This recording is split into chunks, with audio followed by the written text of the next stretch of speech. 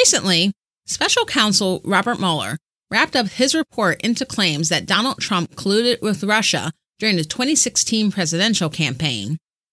But unlike the spectacle of the release of the Ken Starr report, where news cameras followed it being delivered in theatrical fashion to Congress, the Mueller report has not seen the light of day as of this recording.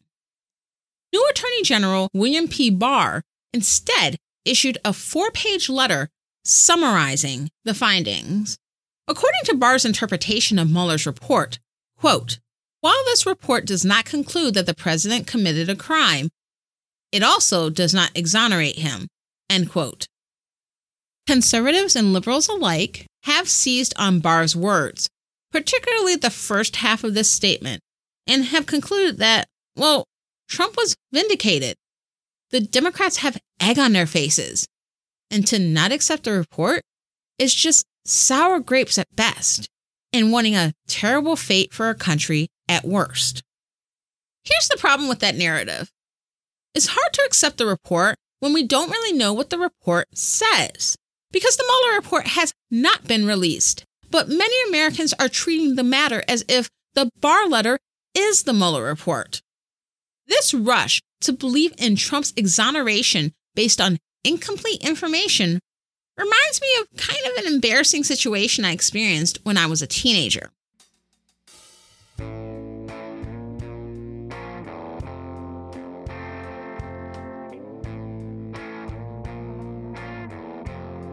So, right before passing the 8th grade and heading to high school, I found out that I was selected to participate in a summer program at Michigan State University focused on exposing high-achieving teens of color to what we now call STEM: science, technology, engineering, and math.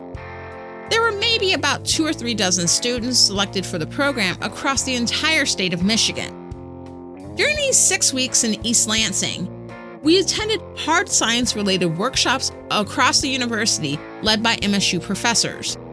That summer, which was back in 1995, I wrote my first email, and we built small toy cars propelled by small CO2 cartridges. These were really neat experiences. Now, what also excited me as a 14-year-old girl who went to an all-girls Catholic school were the boys. There was one boy in particular named Mike that I thought was cute. He's from a suburb right outside Detroit, and he seemed cool. It's fun to talk to and hang out with, and we hung out pretty often during the first part of this experience. But there was no way I was going to tell him I liked him. Well, at some point, I made the mistake of mentioning my feelings for Mike to my roommate, Angela. And a couple of days after that, Mike inexplicably stopped speaking to me. I asked him what was up, but he wouldn't say anything, so I left it alone. Later, I find out that Mike had heard from Angela I had a crush on him, but he didn't like me back. He told the other kids I was stalking him, and Angela was spreading the same rumor, even though in reality I had left him alone after he just stopped speaking to me out of the blue. And not long after that, Mike and Angela started dating. So yeah, Angela had an ulterior motive for spreading this rumor. But because of their actions, the other kids in the program believed that this shy fat girl in their group was obsessed with this popular boy with no desire to date her, to the point of stalking him, even though it wasn't true. And I got bullied the rest of the time we were there based on a lie. 16th century writer Jonathan Swift said it best: "Falsehood flies, and the truth comes limping after." I'm your host, Jay Poole, and this is Pot Stirrer Podcast.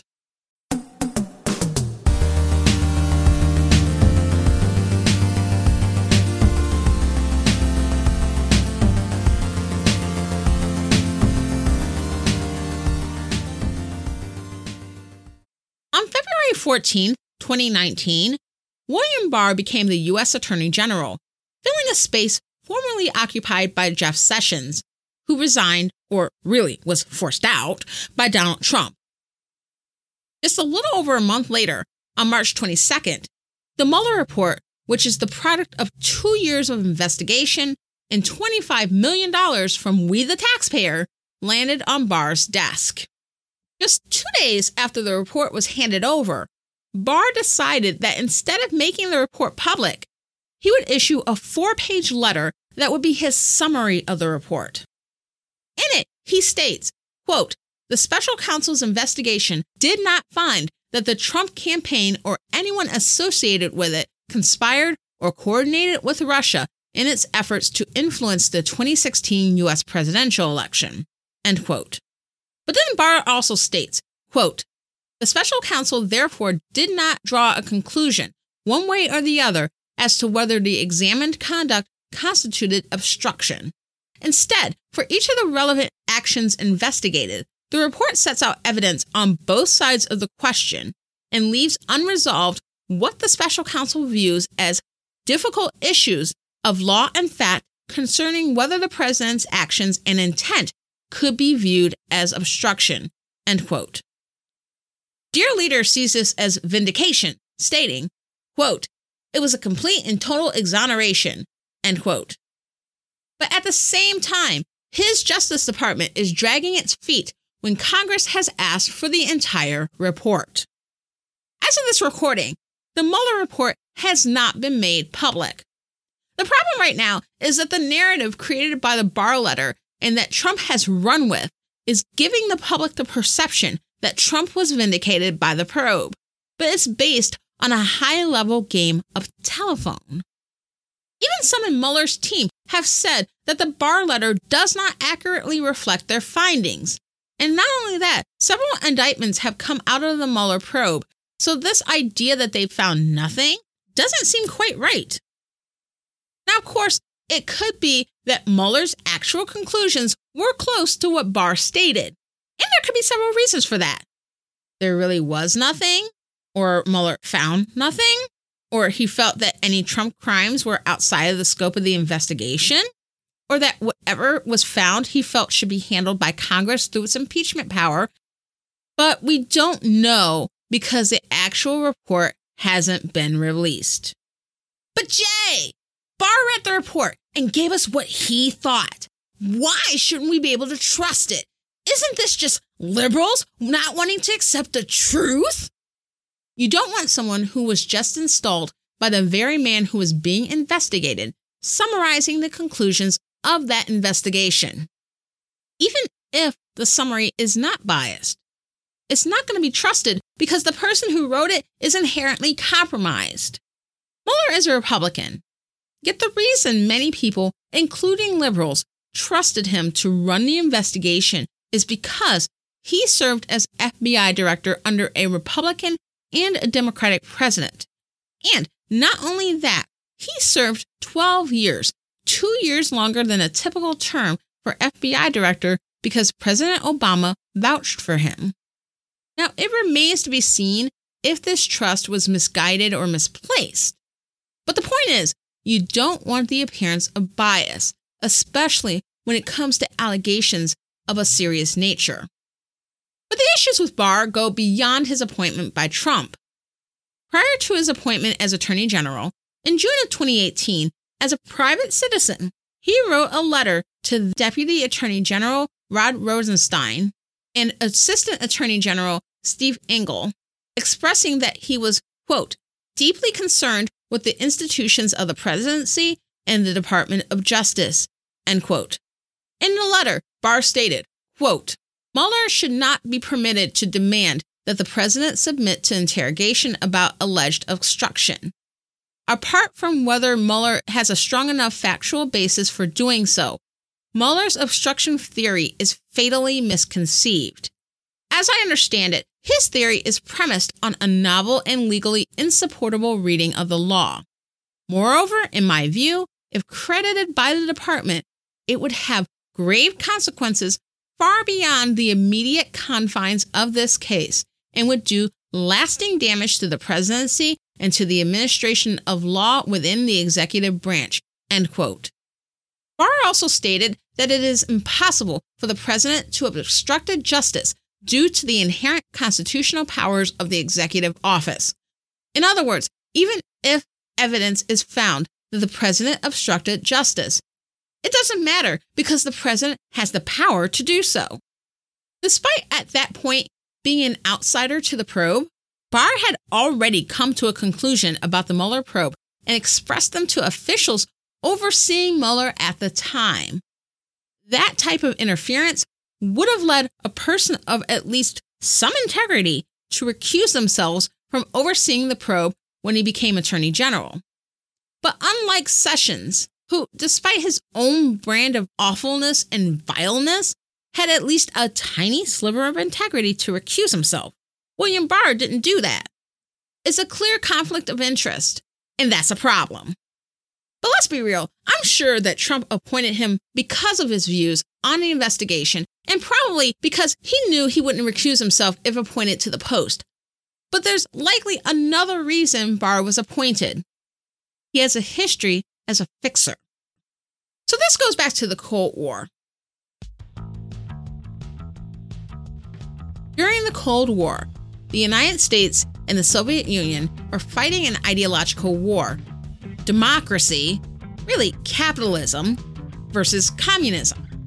And while the US and the Soviet Union did not fight each other directly, they often backed regimes and non-state actors, such as militias and insurgent groups in other countries who were fighting each other or fighting against one of the superpowers.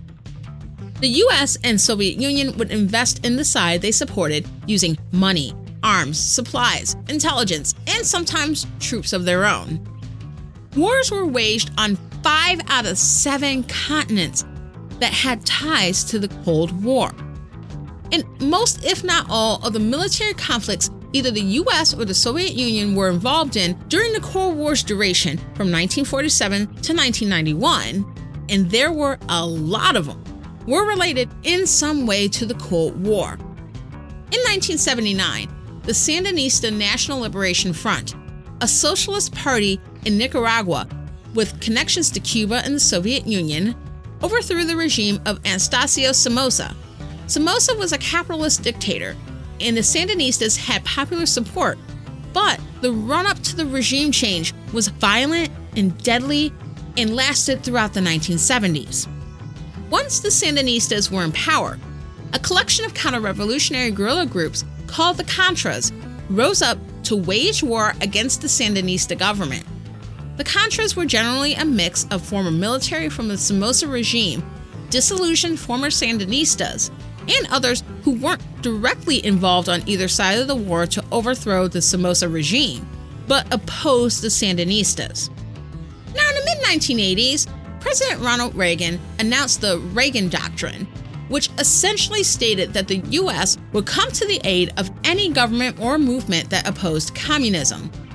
This was inspired by the Brezhnev Doctrine, a statement outlined by Soviet leader Leonid Brezhnev in 1968 that any wins for communism were permanent and irreversible. So, in Brezhnev's view, the Soviet Union had a right to intervene in communist countries in order to strengthen communism. But while the Reagan Doctrine was announced in 1985, it was in effect long before that. The U.S. government opposed the Sandinistas and were alarmed of increasing communist presence on this half of the globe and so close to home. So they decided to get involved and support the Contras starting in the early 1980s. The CIA encouraged unification of the Contras and provided them with arms, supplies, and strategic oversight. Here in the States, popular opposition grew towards U.S. involvement in Nicaragua, especially because the Sandinistas had popular support, free elections, and the Contras were underperforming, among other reasons. And because of that, a series of bills were enacted called the Boland Amendments, which sought to limit funding for assistance to the Contras. The strongest of these amendments was the Third Boland Amendment, which was passed by Congress and signed into law by Reagan in 1984. The Third Boland Amendment banned funds provided to the CIA and Department of Defense to be used in Nicaragua for military purposes. Another amendment passed in 1985 banned any funds used in Nicaragua, regardless of the agency that spent them, to be used for military purposes. So around the same time as the fighting in Nicaragua between the Sandinistas and the Contras, the Lebanese Civil War was being waged in the Middle East. Just briefly, the Lebanese Civil War occurred between 1975 and 1990. Lebanon was multicultural and included a population of people of different religions and sects. The Lebanese government at the start of the war was run by Maronite Christians, who were historically advantaged during French colonial rule earlier in the 20th century, and were supported by the West, including the United States. The Muslim population increased in relation to the Christian population in Lebanon due to the settlement of Palestinians who were kicked out of Israel during wars in 1948 and 1967. This led to the different non-Maronite groups, such as secular Pan-Arabists and Palestinian transplants, seeking more power. And this eventually led to a multi-factional civil war between the government and a number of different anti-government militias and among the militias themselves. Many of these militias were allied with left-wing and Pan-Arabist groups that had ties to the Soviet Union.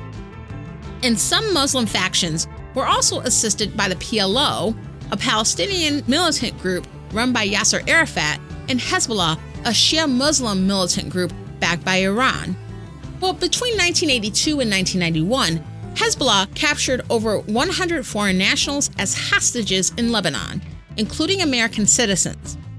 Now, the U.S. had been participating in indirect arms deals to Iran since 1981, but in 1985, the National Security Council, or NSC, got involved in another arms deal to Iran, but with the idea that if the U.S. supplied weapons to Iran, who was fighting a war with Iraq at the time, they would help pressure Hezbollah to release American hostages in Lebanon.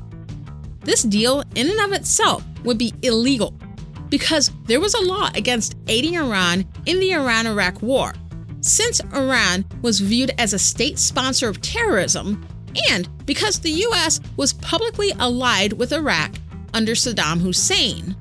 Saddam Hussein, the leader of Iraq who murdered thousands of his own people and who the U.S. waged wars against in the 1990s and 2000s, that Saddam.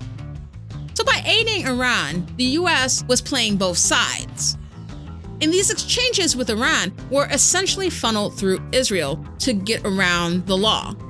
Then, the NSC funneled some of the money received from the Iran arms deal to the Contras in the war in Nicaragua against the Sandinistas, which was also illegal due to the Bowen Amendments and other laws. These illegal exchanges of money were conducted by NSC staff member Oliver North with the approval of his boss, John M. Poindexter, the head of the NSC. So the NSC used this deal to circumvent two sets of laws that were aimed at keeping the U.S. from supporting Iran and the Nicaraguan Contras. The purported reason for the 1985 arms deal, the release of American hostages, proved unsuccessful, and Iran didn't push Hezbollah to release the hostages. Many of these hostages were later released at different times during this period, but some were killed. Well, this secret deal came to light in November of 1986 and became a public scandal known as Iran-Contra. Both Oliver North and John Poindexter lost their jobs and were prosecuted.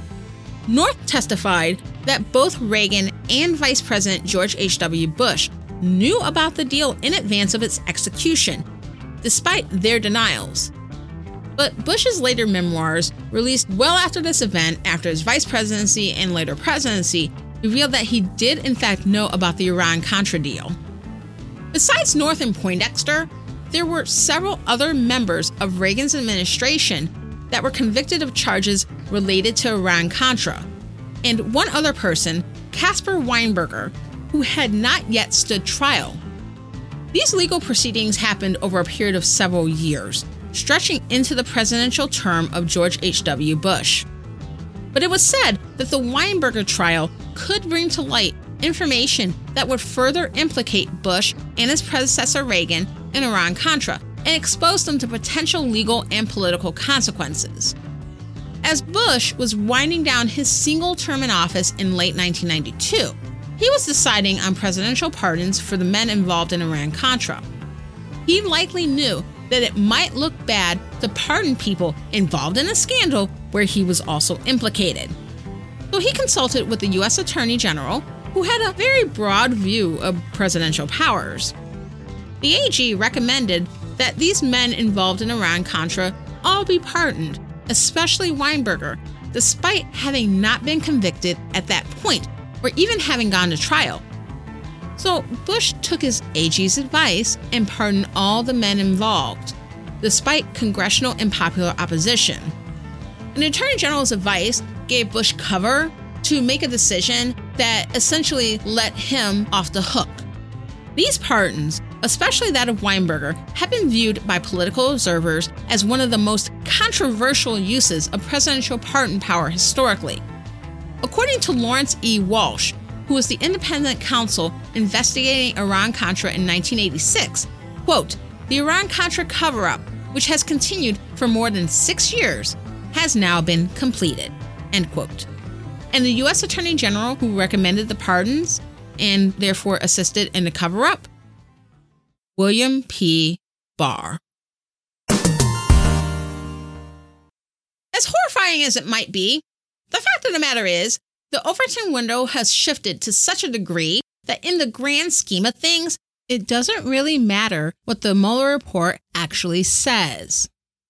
Trump and his administration have committed enough heinous acts that, even taken by themselves, should be beyond the realm of acceptability.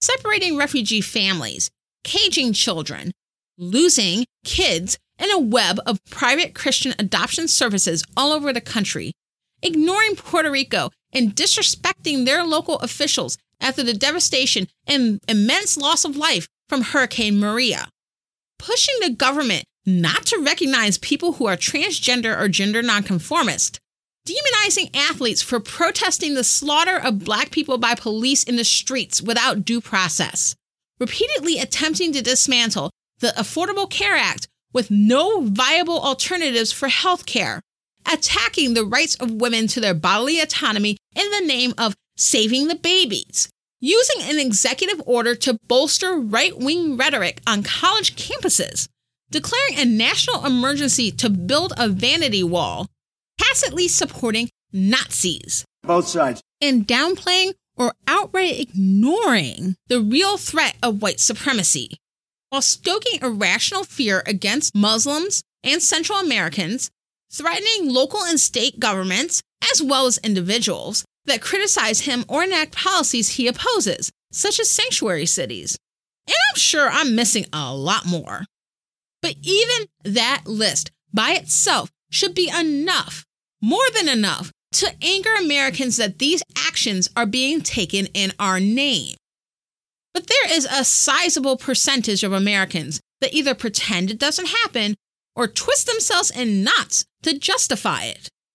And the worst are those who claim Christ, yet deny the humanity of those God also loves, those who show us with their words and actions that their Lord and Savior is not an ancient Middle Eastern Jew who was executed by the Romans and rose from the dead in 3 days. Their Lord and Savior is a spiteful, entitled orange demagogue in the White House. But while it doesn't matter what the Mueller report says, it does matter that it's made public. I know I say this a lot, but it bears repeating. The truth matters. Of course, what we do with that truth also matters, but the truth matters for its own sake. Recently, I was listening to Dan Carlin's Hardcore History Addendum, and he put on an episode a couple of months ago where he was conversing with Daniele Bolelli, host of History on Fire. One of the things they discussed was the idea that, as much as most Americans don't think of it this way, the U.S. is an empire, or in PR terms, the leader of the free world. But Carlin in particular argued that the U.S. is in a transition phase where we are declining as an empire. I would have to agree with him. The United States is a different type of empire than, say, the Romans or the Ottoman Turks. It's not like the U.S. has acquired a bunch of different countries and territories that are now part of the U.S. There are some, such as Texas, Louisiana, and Alaska, and Puerto Rico, Guam, American Samoa, the Northern Mariana Islands, and the U.S. Virgin Islands. But the United States of America has a sphere of influence that these historical empires would have only dreamed of having. The United States has been extremely influential in the politics of many countries around the world. We've had a hand in backing regimes and overthrowing popularly elected governments of many countries on various continents. We have supported wars we ostensibly had nothing to do with through arms deals and alliances. We still have military bases in several countries around the globe. Some of them are in places where we are in current armed conflict, such as Afghanistan and Iraq, while others are in countries where we fought wars and armed conflicts in the past, such as Somalia, Germany, Japan, and South Korea. Still more are in countries like Brazil and Australia. And our reach is not only physical, but also cultural. Our dominant language, our dominant religion, our ideology, our norms and mores, our beliefs and prejudices, even the clothing and food and entertainment we enjoy, is all exported worldwide. Even the term America, there is a North America and a South America with lots of countries included, but we've co-opted that term to refer to the United States of America and its citizens. What the United States lacks in real estate, we more than make up for in tentacles. But empires never last forever. When you're on top, everyone else is gunning for you. Don't be caught sleeping. Catch is, you got to take a rest sometimes. You know, guys, we're living through the end of an empire.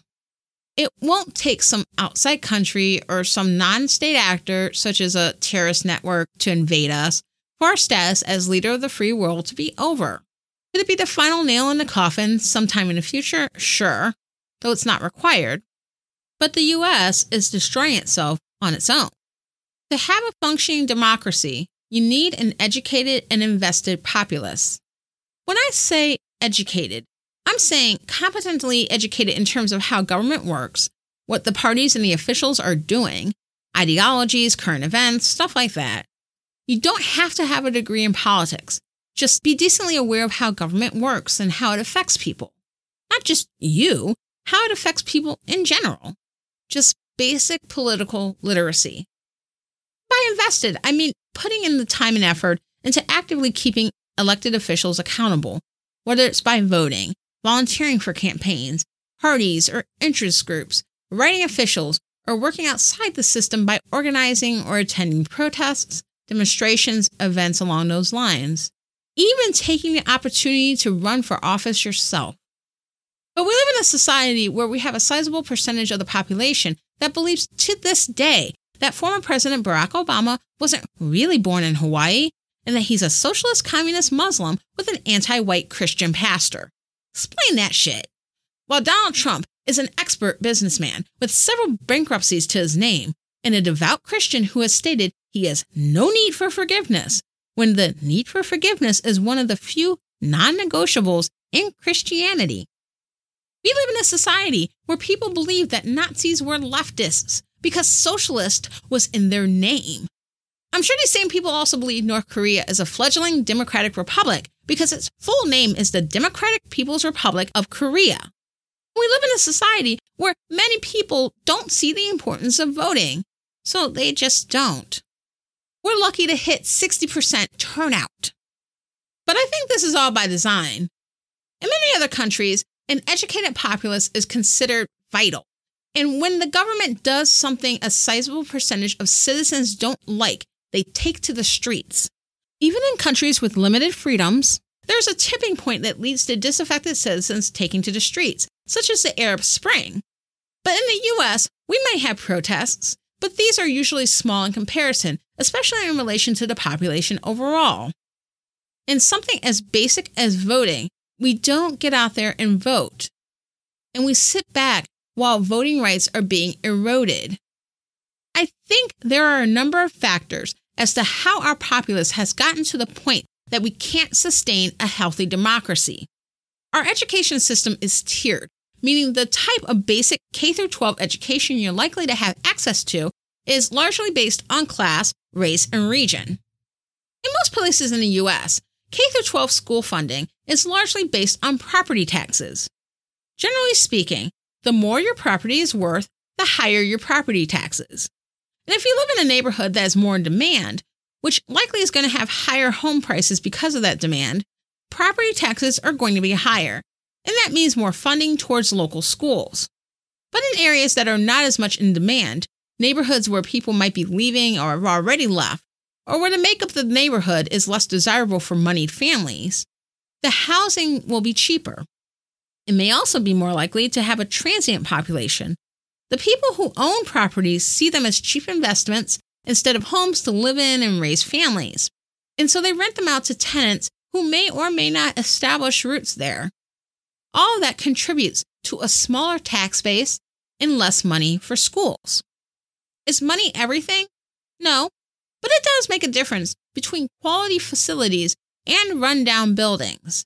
It makes a difference between being able to offer a diversity of quality learning experiences, such as advanced placement or international baccalaureate courses, language courses, and immersive language experiences, the arts and music, and extracurriculars such as a number of different sports, academic clubs, and skill teams, and on the other hand, only being able to offer the bare minimum for students. It makes a difference between attracting quality teachers or having them run for the hills. Money is not everything, but it's a lot of it. And that's not even counting families that can afford to opt out of public education altogether and send their children to private schools. And on top of that, what values are being taught? Are we teaching poor and middle-class students to aspire to become cogs in the machine and respect authority? Are we teaching wealthy students that they're the future leaders and as such have no accountability? When we look at our political leaders, most of them, especially those who make it to federal and state office, are people of means, people of wealth. They're most often high-level business people and lawyers. It's not often that we get someone like Congresswoman Alexandria Ocasio-Cortez, who was a bartender in New York in a national level office. And since she's been in office, she has been a favorite target of the right. Part of it is because of being a young Latina woman joining an institution dominated by older white men. But the other part of it is class. Working class bartenders aren't supposed to become members of Congress. That's for the big boys.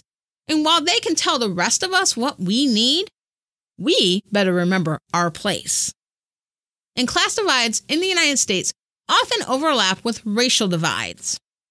Even though racial segregation laws are no longer in effect, we still have segregated neighborhoods and schools and communities in practice. And institutionalized racism and discrimination are extra hurdles people of color are made to endure. And most of us work through it day to day and live life despite it. But if we point out those double standards and the absurdity of it all of a sudden we're the real racists who make everything about race in a colorblind society. Thanks, Reagan. And regionally speaking, states and regions of the country differ in the resources dedicated to education and how they approach it. In Michigan, for example, charter schools are huge. Charter schools are privately run schools that are at least partially publicly funded. These are free alternatives to neighborhood public schools that tend to attract kids from less affluent backgrounds whose parents want a great education for their kids but may struggle to afford private schools. The promise is that these charter schools, with the corporate or nonprofit backing, will educate students better than traditional public schools. Secretary of Education Betsy DeVos came from this background, advocating for the privatization of education through charter schools in Michigan. But the problem with charter schools is that they haven't been shown to be any better than regular public schools, so the promise doesn't necessarily match up to reality. In other regions, local control of school districts sounds great in theory, but in reality, this can mean that students are taught propaganda instead of facts, such as Southern history books and homeschooling curricula teaching children lost cause mythology and other types of white supremacist revisionist history, as well as students learning about creationism and its cousin, intelligent design, in science class. The teaching of propaganda erodes students' critical thinking skills and leads to movements such as anti-environmentalism, anti-vax, QAnon, and white nationalism, all causing real harm to our society in different ways. But the inconsistency of education in the U.S. isn't the only reason why it's so difficult for most Americans to be the kinds of citizens that can properly support a democracy. The other issue is that the nature of capitalism itself, particularly as practiced in the U.S., makes it much more difficult to take the time to be politically informed and active. We work long hours in jobs that are usually not protected by collective bargaining, or in other words, unions. Oftentimes, the less you make, the fewer benefits you're likely to have, including paid time off. And not only that, for most Americans, our health care coverage is tied to our employment. And outside of Medicaid or Medicare, which are only available for certain subsets of the population, employment is the least expensive and least restrictive way of obtaining health coverage for most Americans. Being cogs in the capitalist machine makes it difficult for many Americans to participate fully in our democracy. But we need to participate. To be honest, I think we're on a course where it's almost inevitable we're no longer going to be the empire we once were. But I don't think doom and gloom is the only possibility. Some of you guys might remember these books called Choose Your Own Adventure. If you're not familiar, these were kids' books that would give you choices on how you want the story to progress. And based on your choices, the novel will progress and eventually end in different ways. So it'd be something like, say, Paula is walking through a forest and comes across a cave. Does she walk into a cave or continue on the path? Cave, page 400. Path, page 462. And let's say you choose the cave and turn to page 400. And it says, Paula enters a cave and there's some food. And she meets a mouse named Steve, etc. And there might be more choices presented as you continue reading on. But if you choose the path and turn to page 462, it might say, Paula continued on the path, and as she rounded a corner, a chupacabra leapt out of the bushes and ate her. The end. In a sense, we're somewhere in the Choose Your Own Adventure book. For all we know, the 2016 presidential election could be the choice that has already set in motion our rounding the bend to death by mythical coyote. But we might still have a chance. Not necessarily at propping up the empire, because I don't know if that's really a worthy goal anyway. But we have a chance at coming out of this as a viable democracy and a healthier society. And that possibility is worth fighting for. It's hard, but we still need to fight. We need to be willing to speak the truth to our family, our friends, especially the apathetic among us. Apathy is privilege. We need to be honest about the worst impulses of the Trump regime and those in our society who don't see his extreme bigotry and cruelty as deal breakers. We need to be willing to protest, to write our elected officials, to support organizations that are fighting against the horrid actions of this administration and are working to alleviate human suffering. And we need to vote. And I don't just mean in 2020. I mean in the local and state elections that occur from time to time every year, sometimes at different times a year. We need to support ways that will reduce the opportunity cost for people who live paycheck to paycheck or are struggling to even do that to participate fully in a democracy, such as universal health care, equal access to education, more access to upward mobility, expanded voting access instead of voter suppression, and Election Day as a holiday. We need to do what we can until there is truly nothing left we can do. It might not seem like it now, but know that the truth does matter. Even if this is all for naught and the American empire doesn't end well, the truth can be available to the generations after us, so they can learn from our missteps. The truth matters, not only in the present, but for generations to come. Evil leadership and the decline of empire are real conditions in our true-to-life universe. But it also sounds like a storyline you would see in the world of comics. Brian, Phil, Daryl, and Sly explore the Marvel Universe and delve into Shazam, formerly known as Captain Marvel, in the latest in Divisive Issues. It's a really fun episode, tigers and business suits and more, so definitely check it out. Go to iTunes, Stitcher, or your favorite podcatcher, or go to franzradio.com/divisive issues for this and all of the awesome episodes of Divisive Issues. And for all of the wonderful podcasts, blogs, and more from Flying Machine, go to flyingmachine.network. Thank you very much for listening to Potstirrer Podcast. If you enjoyed this podcast, subscribe on Apple Podcasts, Spotify, or your favorite podcatcher. Go to potstirrerpodcast.com/download, and links to the show on various podcast players are posted there. If you subscribe, you can download episodes as soon as they're available. No lag time. Want to share your thoughts on an episode or talk about any story or issue related to politics, religion, or history? Go to Potstirrer Podcast discussion group, enter it in on a Facebook search bar, and click to join. I'm Jay Poole. Let's fight for America's future because freedom is not free.